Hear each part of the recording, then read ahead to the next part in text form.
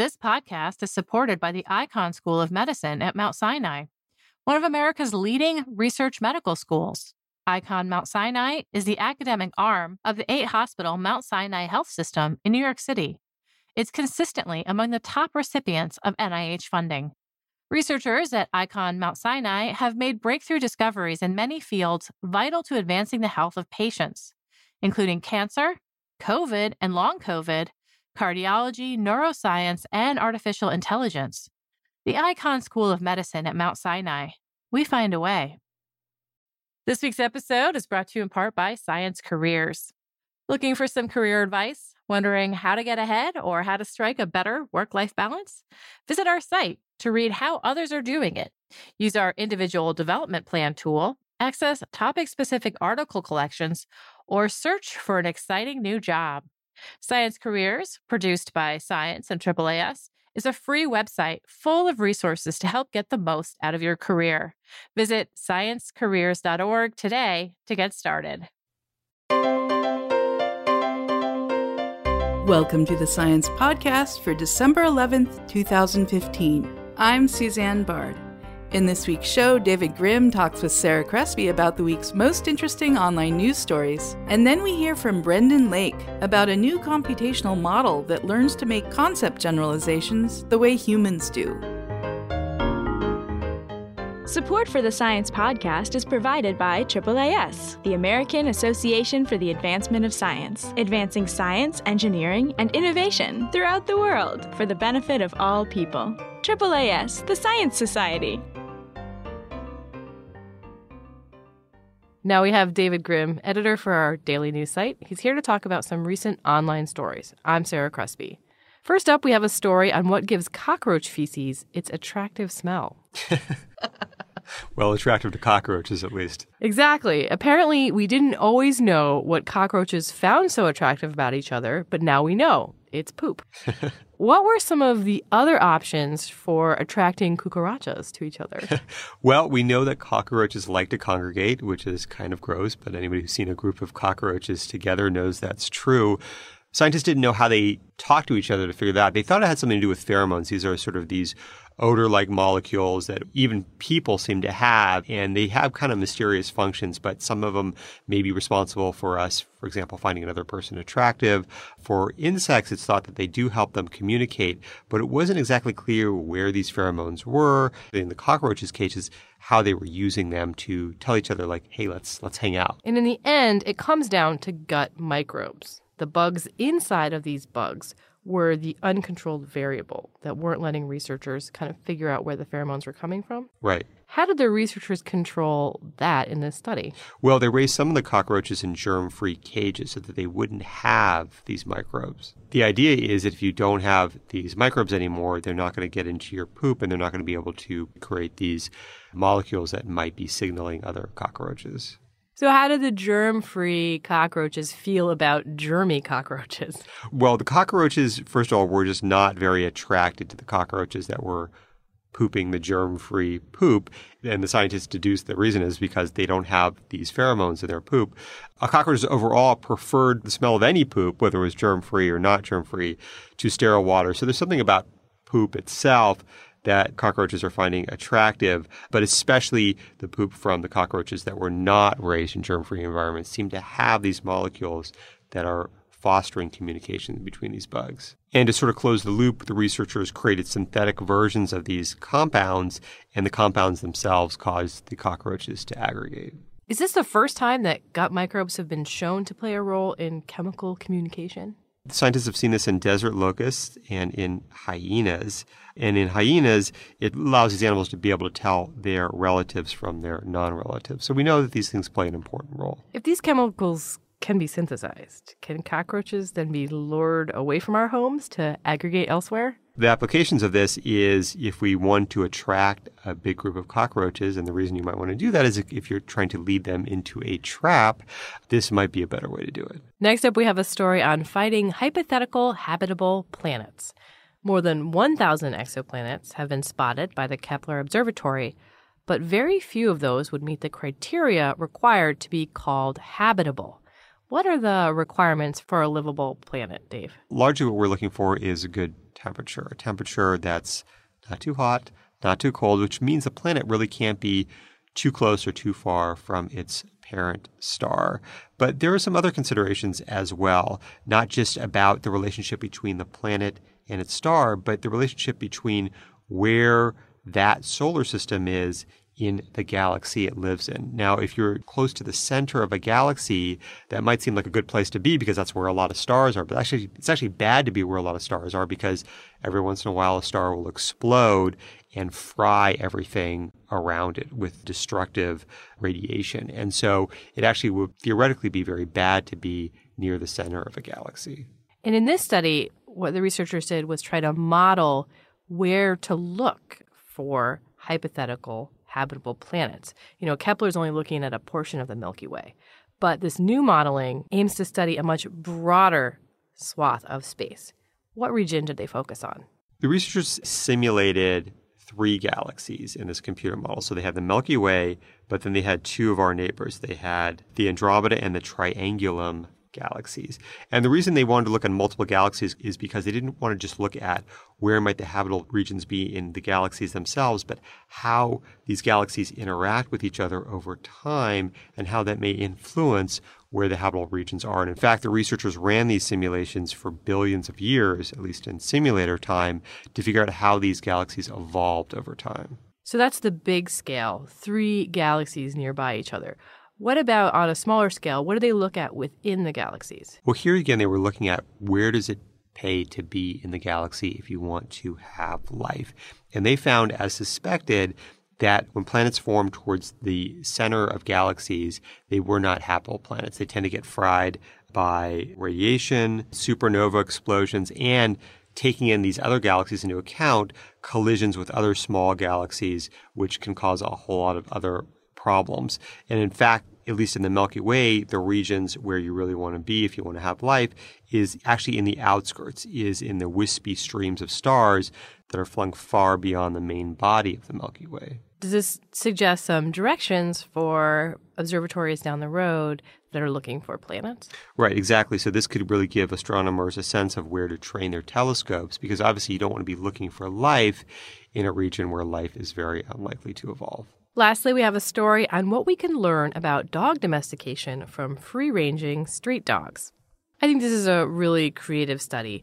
What do dogs do without humans around? What does this tell us about their evolutionary history? But let's start with the specifics here.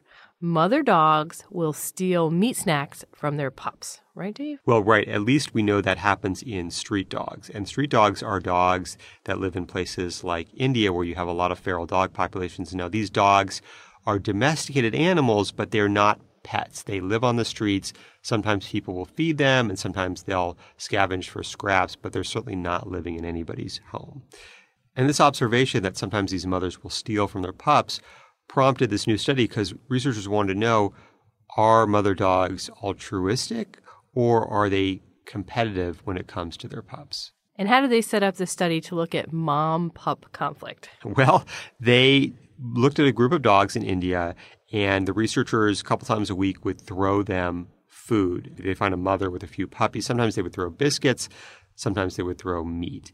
And what they observed, especially in the meat scenarios, is that the mother dog often snatch the meat away from her puppies. In fact, they would jump over their pups sometimes to grab a piece and sometimes bite their pups if they were fighting over a piece.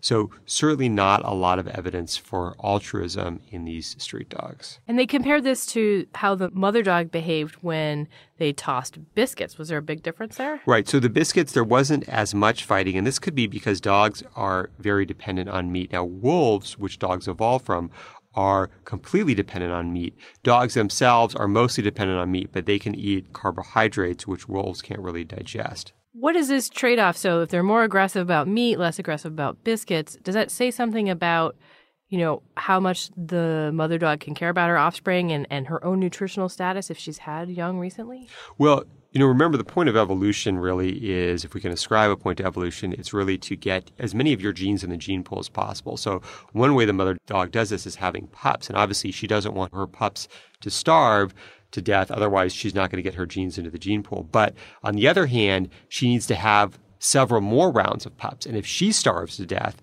she's not going to be able to do that. So for her, it's a bit of a calculation. Yes, I want my pups to survive, but once they get to a certain age, I'm going to be much more likely to take food from them. I have to stop thinking about them and start thinking about my next potential round of offspring. How can these observations about street dogs tell us more about the domestication of dogs thousands of years ago? Well, one thing we still don't understand about dog domestication is how it happened. One idea is that early humans just grabbed some wolf puppies and tame them, and eventually those became domesticated dogs.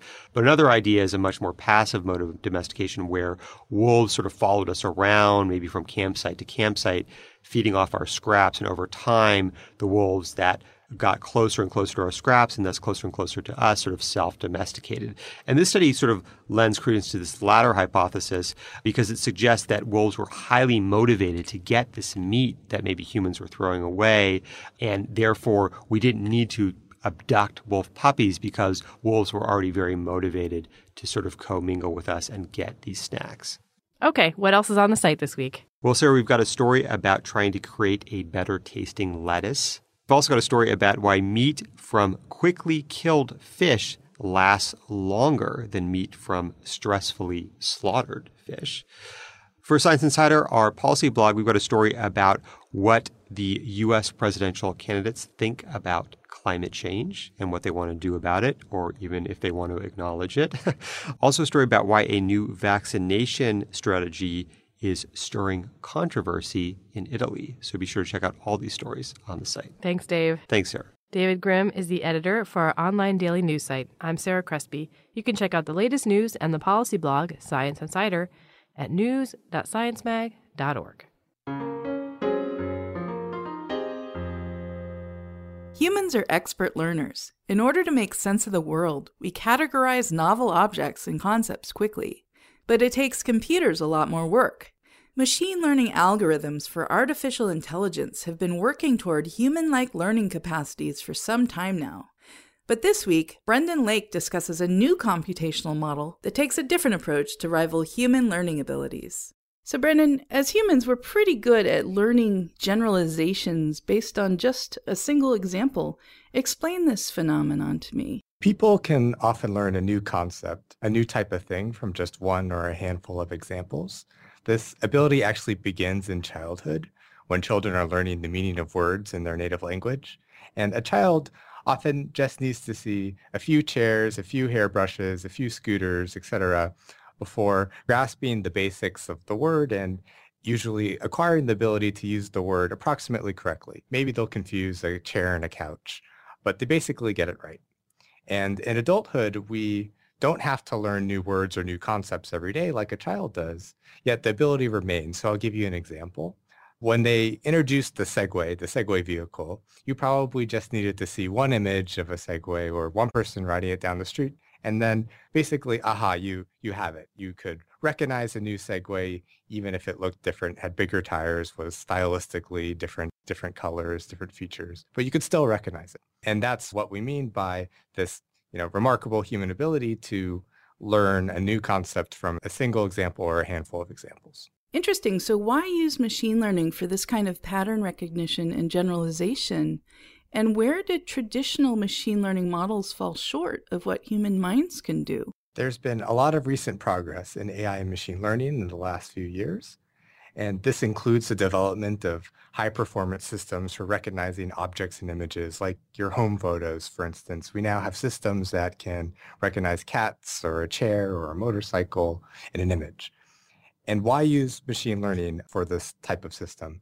It's a lot easier to learn a system from examples than it is to code a set of rules to classify cats from chairs, for instance. So you provide the computer with images, with labels, telling the computer what's in it if your task is image recognition, and you let the algorithm figure out the best solution. So despite a lot of really exciting, genuine progress, especially in the last few years, for most interesting types of natural concepts, people are still better learners. And I mentioned earlier that people often need just one or a handful of examples to learn a new concept, where most algorithms typically need tens or hundreds of examples, a lot more data than people do. And after learning something new, people can generalize in richer and more powerful ways than traditional algorithms typically do. So while most algorithms stop at recognition, people go on to apply their knowledge in other ways. They might recognize the most important parts and relations in the object. For instance, you see the Segway and you notice the wheels and the motor and the handlebars, and you know how all these things connect and relate. A person could draw or generate a new example. You could sketch a new Segway that looks different than the one that you saw. Or you could even imagine a new type of vehicle inspired by vehicles you already know. So people learn quickly and they generally apply their knowledge in richer ways. Okay, Brenden, so I have to ask, why teach computers to be as adept at generalizing or classifying as people? I think there are two answers here, which are also related to the dual goals behind the work and other types of work like this, where one goal is to better understand human learning. The other goal we have is to develop new, more human-like learning algorithms. I think one of the best ways to understand a human ability is to try to build a computational model that can perform the same task that people do. In machine learning and AI, and this is speaking to the second goal, if we want to develop algorithms that not just predict, but understand and explain data, I think we have to continue to look at and be inspired by the best example of intelligence that we have, human beings. So in your paper, you developed a computational model that attempts to overcome the shortcomings of traditional machine learning models in order to get computers to learn and generalize based on just a single example or several examples of handwritten characters from the world's alphabets. What were your objectives and why use handwritten characters? We aim to capture some of the human learning abilities that I mentioned for a wide range of simple visual concepts. As you said, handwritten characters picked from alphabets around the world. These letters provided a large number of novel, cognitively natural concepts for people and machine learning algorithms to learn about. And while simple, people are still better at learning these concepts than machines. You may only need to see one example of a Tibetan letter or see the euro symbol for a first time, and again, you basically have it. Yet, these characters, these concepts are simple enough that we have some hope at reverse engineering the types of computations people might be performing when they learn. And it provides a fair setting for comparing human and machine learning. If we had chosen full visual scenes, such as a street scene in New York City, people obviously have an advantage over machines because so much of the brain is devoted to visual processing and people have a lifetime of experience with visual objects. If we'd chosen concepts based on financial data, the machines would probably have an advantage because they're better at crunching numbers and these concepts are less intuitive. But the characters seem to provide a relatively level playing field, and we also hope to generate insights that would generalize to other domains. Okay, so how does your model work, and how is it different from the more traditional machine learning models? Traditional machine learning models often take a statistical pattern recognition approach, where they treat concepts as patterns of pixels or configurations of features. And then the learning problem is about finding and recognizing patterns. For instance, if you want to recognize an A, the algorithm would detect patterns of pixels in the image that provide evidence that an A is present in an image. Our more human-inspired approach treats concepts as models of the world, simple models of the world, and then learning becomes a process of model building or explaining the data. We called our algorithm Bayesian program learning, and here concepts are represented as simple programs where program is used in the standard way, like computer code that a programmer would write. And to give an example, the letter A is represented by code that when you run it generates new examples of the letter A. And it does so with a set of virtual pen strokes that are a bit like how people would draw an A. The program doesn't have to be coded by a person. The algorithm programs itself. So that's the machine learning part.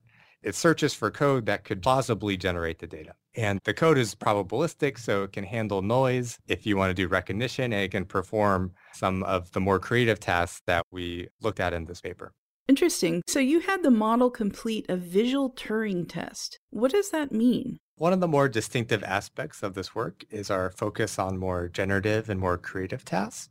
Inspired by Alan Turing's famous paper from 1950 about a criteria for machine intelligence, we compared the behavior of humans and machines like our algorithm by means of visual Turing test, where we asked people in the algorithm to perform exactly the same task, And then we asked judges, human judges, to try to identify which is the machine and which is the person. We looked at this for several different tasks, including generating new examples of a concept. For instance, you get a new letter from the Tibetan alphabet and you need to generate new examples of that particular letter. And also generating whole new concepts where we showed the algorithm and people a set of letters, for instance, from the Tibetan alphabet and asked them to quickly produce a new letter that looks like it may belong to that alphabet.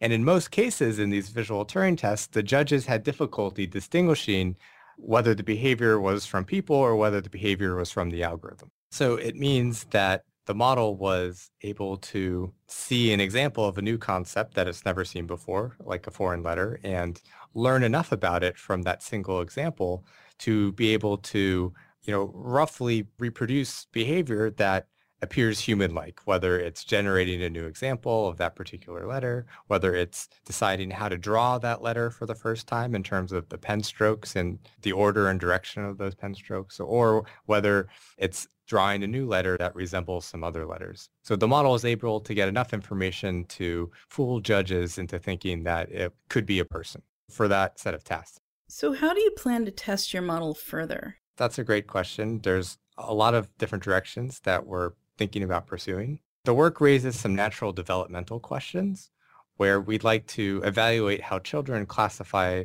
examples of new letters, especially if these children are at the cusp of learning how to write or have different amounts of writing experience. It's possible, and this is speculation, that they could change the way they think about letters from other alphabets, going more from the statistical pattern recognition, feature learning type model to something that sees richer causal structure in characters like the algorithm that we were studying here.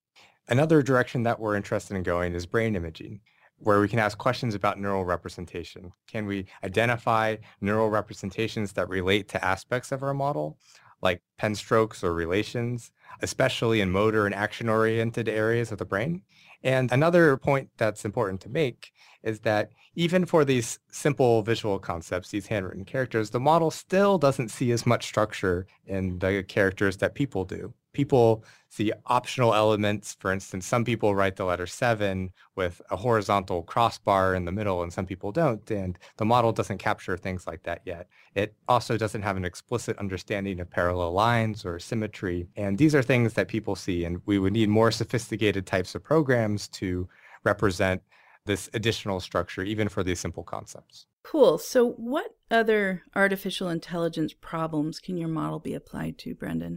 Yes. As we were testing the model and developing it, we identified 3 core ingredients that are important for the model performance. The first ingredient we call compositionality, which is an old idea that representation should be built up from simpler primitives. So in the case of characters, these are the pen strokes, and relations in terms of how you represent a car, it's in terms of the parts of a car.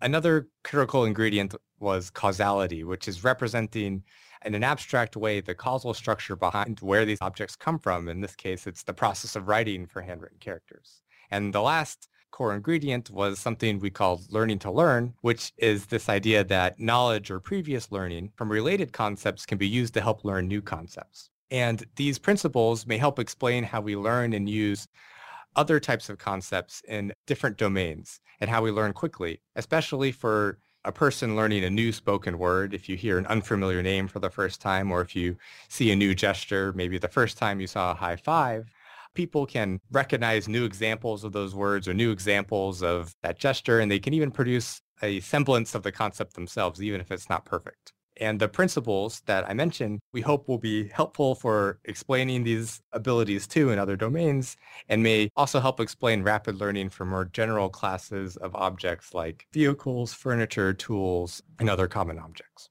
Thanks so much for speaking with me, Brenden. Thanks, Susanne. Brenden Lake and his colleagues write about a new computational model for human-level concept learning this week in science. And that concludes this edition of the Science Podcast. If you have any comments or suggestions for the show, write us at sciencepodcast@AAAS.org or tweet to us at Science Magazine. You can subscribe to the show on iTunes, Stitcher, and many other places on the web, or listen to us on the Science site. The show is a production of Science Magazine. Jeffrey Cook composed the music. I'm Susanne Bard. On behalf of Science Magazine and its publisher, AAAS, thanks for joining us. This week's episode is brought to you in part by Science Careers. Looking for some career advice? Wondering how to get ahead or how to strike a better work-life balance? Visit our site to read how others are doing it. Use our individual development plan tool, access topic-specific article collections, or search for an exciting new job. Science Careers, produced by Science and AAAS, is a free website full of resources to help get the most out of your career. Visit sciencecareers.org today to get started.